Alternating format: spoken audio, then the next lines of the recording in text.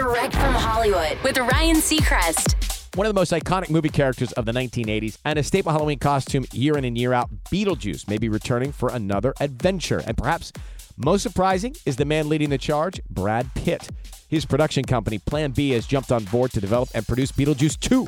And more importantly, there are strong indications the original film's primary stars, Michael Keaton, who played the titular role, and Winona Ryder are both returning. There's even talk it could start shooting by this summer. Tim Burton, who directed the original, not expected to return, but if it is happening, official word should come down soon.